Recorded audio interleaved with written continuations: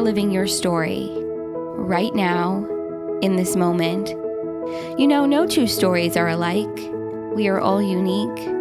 We all have a different lens through which we see the world. We all have something to contribute, to share, to be. That uniqueness takes courage. It's not easy to stand in your truth.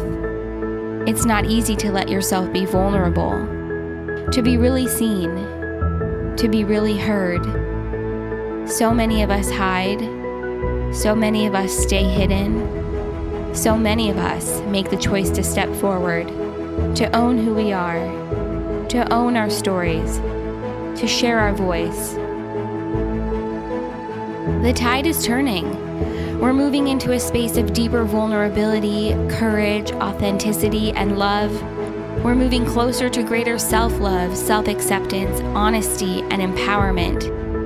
To get there, to get to that space, means we have to authentically share who we are. It means we have to authentically show up as our true selves. The magic is in sharing who you are.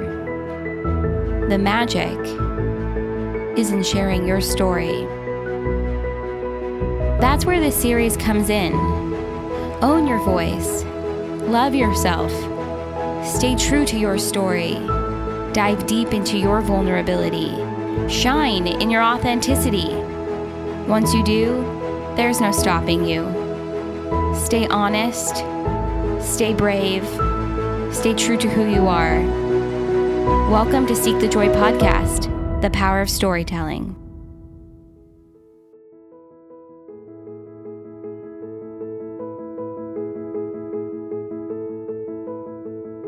I have uterine cancer, Nicholas. These were the words my mother spoke to me as I stood in the doorway of her bedroom in disbelief and shock. At first, I thought she wasn't serious. Maybe the tests had revealed a mistake. Maybe the lab results got switched with someone else. How could this be? My mother was the picture of health. She hiked several times a week. She ate a healthy diet.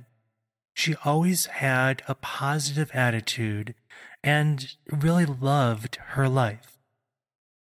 That day in 2010 shook my world, and during the next 2 years, I would understand what it would be like to take on the role of a caregiver. I would be tested physically, mentally, emotionally, and spiritually.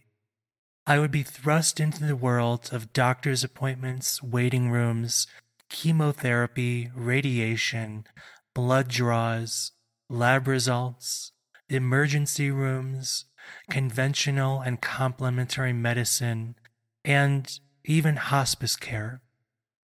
I never saw this coming, and I don't think she did either. At first, she went the traditional healthcare route, having surgery to remove some cancerous lymph nodes, and later chemotherapy and radiation. It was very scary for me to see my mother, who once looked very healthy, start to lose weight, lose her hair and appetite, and not have as much energy as she used to. During the night, she laid in her bed, suffering from the effects of the chemo, as it caused sharp pain to shoot down her legs and into her feet. I wished in my heart that I could just take away her pain in seconds, and she could live life in peace and have no more pain. Working a full-time job 5 days a week and then coming home to take care of her was a lot to handle. At times, it was unbearable, and I don't know how I was able to keep it all together. After the rounds of chemo and radiation were finished, she explored the field of complementary medicine. She received massage, lymphatic drainage, energy work, and taking herbs to strengthen her immune system and detox from the effects of the drugs. During this time, I was just so happy to see her to start to feel much better. Things were looking up, and I really thought that she had beat cancer. That was in January of 2011. Then, in 2012, my mother noticed what she thought was a small infection on her inner left thigh. About a month of seeing various practitioners, and the doctor confirmed that the uterine cancer had returned. It had returned much more aggressively, though. She had tumors on her kidneys, on her spine, in her throat. And my heart, it just sank. I remember hugging my mother and telling her that everything would be okay as tears just streamed down her face. I let her know that my brothers and I, we were there for her before, and we would be there for her now. There were days when I was angry, I was exhausted, I was mad at God. I was just self-absorbed. Even though my mother was dying, I just wanted to get away from it all. Now, I know that that sounds really horrible given the circumstances that my mother was going through. She was in much worse shape than I was. But it's the truth, and it's how I felt at that time. Eventually, my mother's condition worsened, and I had to call hospice. My mother, she knew that this was coming, and she bravely accepted what she had to do and where she had to go. It was a house that was turned into hospice care. It was privately owned, and it was run by a former nurse and a very caring staff. They loved my mother, and she often would stop and talk with them and also talk with the patients as they wheeled her in her wheelchair past their doors on the way to morning breakfast. One morning, my mother, she wasn't doing very well at all, so I decided to go and see her. And when I stepped into her room, I immediately felt a sense of peace around her. It was very palpable, and I can even take myself back right now and just remember that feeling. It's as if she knew that she was not going to be on this earth very much longer, and she had made peace with everything that had happened and where she was going to go after this. That gave me a sense of comfort and a sense of peace to this day that I really can't even put into words. On October 1st, 2012, at 9 p.m., after a 2-year battle with uterine cancer, my mother passed away. It's been several years now since my mother's passing, and even though I've healed from losing my mother to cancer, there are days that I still miss her physical presence very much. As a result of all this, I started my own business called Release Emotional Baggage, where I help people to heal their acute and chronic pain by gently releasing trapped emotions in their body that are causing the pain.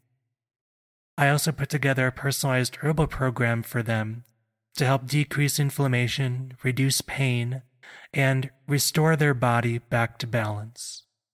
Because of the experience that I had with my mother, I found an inner strength that, to be honest, I never really knew I had.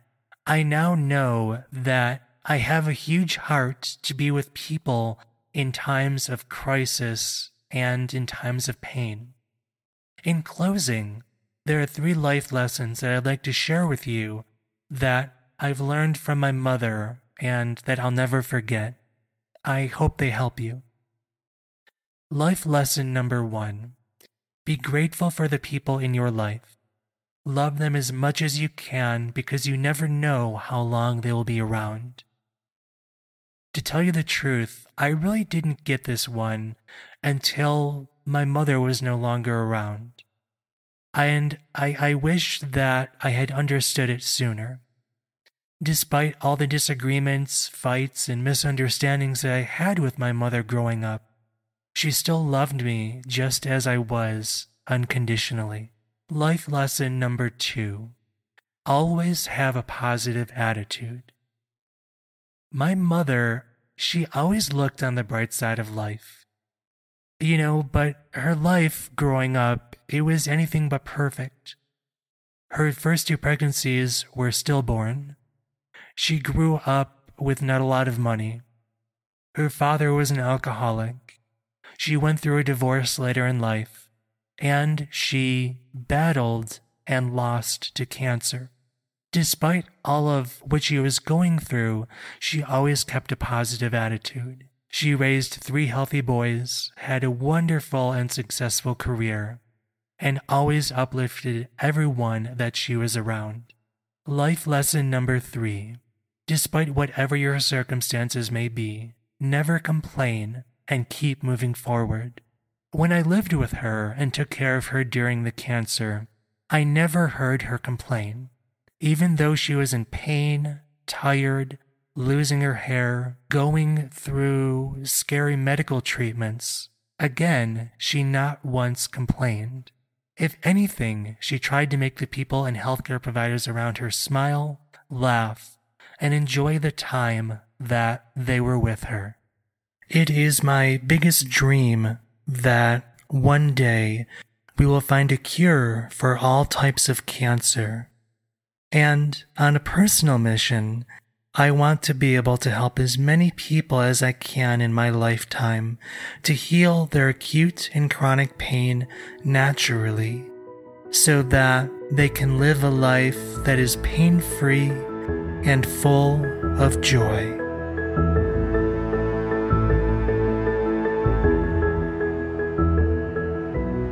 Our next story comes from Anna Cecilia. What heartbreak taught me about self-love. Everyone goes through it. The hurt will stop. He was horrible. You deserve so much better. Just block him and forget about it. Move on. It shouldn't take this long for you to forget about such a jerk. When going through heartbreak, those around you offer loads of advice and condolences. Food and Netflix become your best friend, but none of those things stop the pain or endless pile of questions. Elizabeth Kubler-Ross said, "The most beautiful people we have known are those who have known defeat, known suffering, known struggle, known loss, and have found their way out of the depths. These persons have an appreciation, a sensitivity, and an understanding of life that fills them with compassion, gentleness, and a deep, loving concern. Beautiful people do not just happen." Well, here's what I know.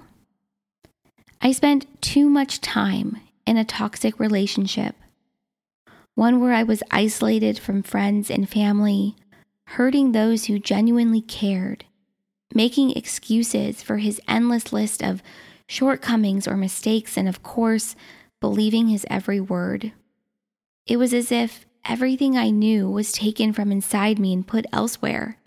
I could feel it leaving me, piece by piece, every time he stepped on my heart a little more. I was blessed to have been given a way out, but recovering from heartache was nothing short of exhausting. With that being said, I took a slightly longer road in my healing process.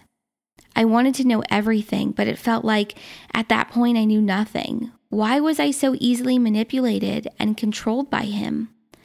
Why did I compromise myself and my values so many times? How can I have stayed for so long or fallen so hard? How could he do such horrible things to someone he claims he loves more than anyone else? Why was I not strong enough to stand up to him, or better yet, leave? Why are girls taught from a young age that if a boy mistreats you, it's because he likes you? Why are there sexual education classes but no classes on the importance of loving yourself? Where are the strong, influential women sharing stories of their journeys and their struggles to find acceptance and love for themselves. It's wrong. The system is wrong and society is flawed. As women, we do not have to withstand a man's painful actions or words because he, quote, likes us. And the same goes for men. Younger girls need to not be sexualized at the age of 12 for wearing thin tank top straps in 90-degree weather. Young couples need to be taught the importance of consent. Survivors of domestic violence, sexual assault, or any sort of abuse, whether it be physical, emotional, financial, psychological, etc., need to know that they are beautiful and they are worthy of love that doesn't hurt. In my experience, I looked beyond the psychological aspects, PTSD, Stockholm Syndrome, and his multitude of personality disorders, because my core problem came down to self-love, or lack thereof. There are so many ways to define self-love. While some are more complex than others, my go-to definition by Buddha is, quote, you yourself, as much as anybody in the entire universe, deserve your love and affection. My insecurities and lack of confidence caused me to swallow every word he fed me. My fear of losing him, what does that even really mean anyways, allowed him to betray me, knowing I would stay. My naivete helped me fall in love quickly, regardless of the little red flags that began popping up since the beginning. I spent nights analyzing my every action, my every decision. I don't blame myself for what he did to me. I don't blame any woman or man who finds herself or himself in a situation where the feelings of love are mixed with such great pain.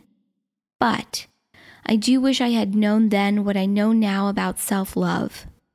So with that, I want to share a few quick notes that guided me through my learning of self-love, and hopefully inspire someone out there to begin their own journey. If you don't value yourself, you won't value your time. If you don't value your time, you won't do anything useful with it. You are born with everything you need within yourself. You don't need anyone who is harmful to you, your mind, or your health. The love you have for yourself affects every relationship you have, because realistically, you can't truly and selflessly love another person until you have mastered loving yourself. When you discover something that brings joy to your life, love yourself enough to make time for it and pursue it. Don't have more confidence in others' opinions than in your own. Do things that add beauty and happiness to your life. Rely on yourself for a sense of happiness and self-worth. No one else can give that to you. If you're looking to find happiness within another person, you need to turn back and look within yourself. Accept who you are completely and make changes as you see fit, not as others tell you to. No one can make you feel inferior without your consent. You are in competition with no one except your previous self. Through sharing my story, I've learned the power of forgiving myself and others, as well as how to use difficult times in life to strengthen my gratitude and grow in a positive direction. I've just recently started sharing my story, and I have to say that it is liberating and frightening at the same time. But I've seen my story help others, and that's such a great outcome from such a negative situation. My biggest dream is to remove the stigma from sexual assault, domestic violence, and abuse. I would love to eliminate it completely. I know, talk about dream big.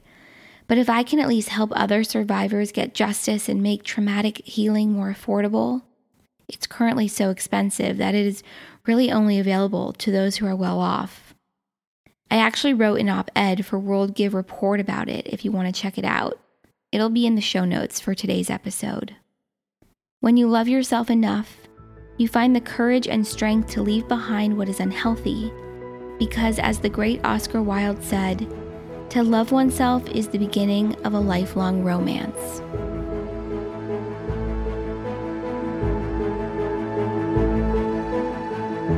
Hi, my name's Sarita, and I'm the founder of Moments of Sense and Style, and I'm here to tell you my story.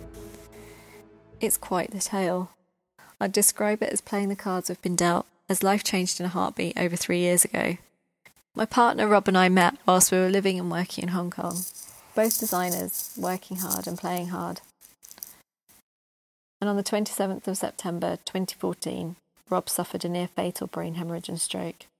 To make things more complicated, we lived and worked in Hong Kong, but all this happened on the second day of a holiday in Sydney. Life changed instantly. We went from being high-flying design professionals, working hard and playing hard, to dealing with intense trauma. Rob was in a coma for 3 weeks, and we were stuck in Sydney for 3 months before we had to move back to the UK for family support. And although I did try to maintain my old job, I had to give up work to support Rob in his recovery. It's been quite the journey to get to this point, and my business idea came to me at my lowest ebb. Unable to find work, I decided to create something beautiful out of the darkness. It all started with a blog, a Tumblr in fact, and it all went from there. The Tumblr was a way to process my grief and tell our story in detail, through words, images and music. I was dealing with my trauma through writing, the visceral imagery and song. Through the storytelling, it became apparent I needed an outlet alongside to being a carer for Rob and to put my years of experience to good use. Here is where I truly found solace that visuals and song could get me through. It also helped me come up with the idea of what to do next. And that's how Moss, or Moments of Sense and Style, was born. It was an outlet, a creative and cathartic project for me to deal with what's happened and to find myself again. The name came from the old adage, which rings true: a rolling stone gathers no moss. Our life before was hectic, always on the move, urban nomads never still. Life and tragedy made us stop rolling, and it's time to take root and gather moss. The brand has developed and runs parallel to caring for Rob, dealing with his recovery and our life as it is now with brain injury. It's developing at our pace, and I'm proud to have created a platform for both of us to forge our new path. Rob inspires me daily with his calm, gentle approach, his drive and determination, and his sheer will to live and laugh. And I've had to find great pleasure in gratitude, the simple moments and beauty in the mundane that inspires me. The last few years have made me appreciate the tiny details, the little things that are actually what make us. The fleeting moments we wouldn't normally give a second glance to, that's what's most dear and most precious. You miss them when they're taken from you. There truly is beauty in every day, if we would only just stop and look and change our ways of seeing. I'm motivated by the opportunity to share this beauty with you, with everyone, but more so as a need to create, use this inspiration and put my experience to good use, to use my skills and talents to build our life again. I also take inspiration from poetry and music, which is essentially poetry with beats, and literature too. Yet it's not all plain sailing. My confidence has been knocked since Rob's brain injury. Yes, the trauma happened to him, but it happened to me too. Our life shattered to pieces. Where most people have one constant in their life to hold them up when trauma happens, we had nothing to hold on to. We lost our homes, our jobs, our lives as we knew it, and had to start again. My confidence is still taking time to rebuild, yet I have faith. I've got us this far. I started as I had nothing left to lose, because we were starting from scratch. And the hurdles have been plentiful, especially as I'm balancing rebuilding our lives in all this, whilst teaching Rob how to live again and how to be in the world again. One of the biggest hurdles has been finding my feet in a new city. Rob's hometown, not mine, so I've had to build a network here. And within all that, there have been many lessons learned in terms of trust and who is genuine. But overall, I'm sticking with it and finally seem to be finding like-minded souls. The way I've approached this has been my strength in creative problem solving. I saw the spark in Rob, and I knew from the moment he was out of his coma that Rob was very much him and still as driven and determined as ever. I knew he simply needed love and encouragement and a reason to get up each day, a purpose. Fundamentally, that's all we need, a reason for being, to find the thing that makes us tick and then do that. And so that's what I did. I've creatively problem solved our way out of this. Not only just by teaching Rob how to communicate through drawing due to his brain injury, but essentially creating a platform for us to springboard into our new journey of life with brain injury. Because life is short, we've only got so long. So if there's one bit of advice I'd give to anyone, it's that we really should find our purpose. Let's try and fuel our passion and do so with an open heart and mind. Let's just go to the edge and push, because what's the worst that could happen? Take fear and doubt by the hand and let's jump together. But actually saying that, do it your way. Do things differently. Challenge the status quo. Do everything at your pace and carve out a path that's true to you. And no matter how tough things get, just keep moving, keep momentum, as that's how we've got through with Rob's brain injury and recovery. I'm extremely proud of how I've dealt with the most humbling experience over the last few years and how I've dedicated myself to Rob's rehab and recovery, but also how I've dedicated to love and to forging a future that works with our life as it is now. It's unconventional, but as they say, life is for living. And if I can earn a living, establish a future for ourselves, and enjoy what I do all at once, then I'll have it made. My biggest dream is, and hopes for the future, is that we can grow the business enough so that we can build a home and start a family and have a true bricks and mortar studio of our own, a creative hub, a place to support the community and others who've gone through trauma and brain injury. As sadly, society seems to decide your fate and throw you off a cliff when something like this has happened. And just because something has happened to you doesn't mean that you lose your sense of style and taste and ability. I feel passionately that everyone has potential, something to offer, if only given the chance. This is Seek the Joy podcast, the power of storytelling. Join us, share your story.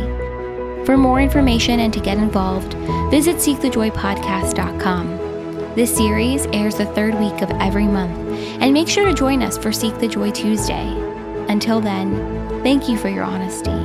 Thank you for your bravery. Thank you for your joy. Thank you for being here, and thank you for listening.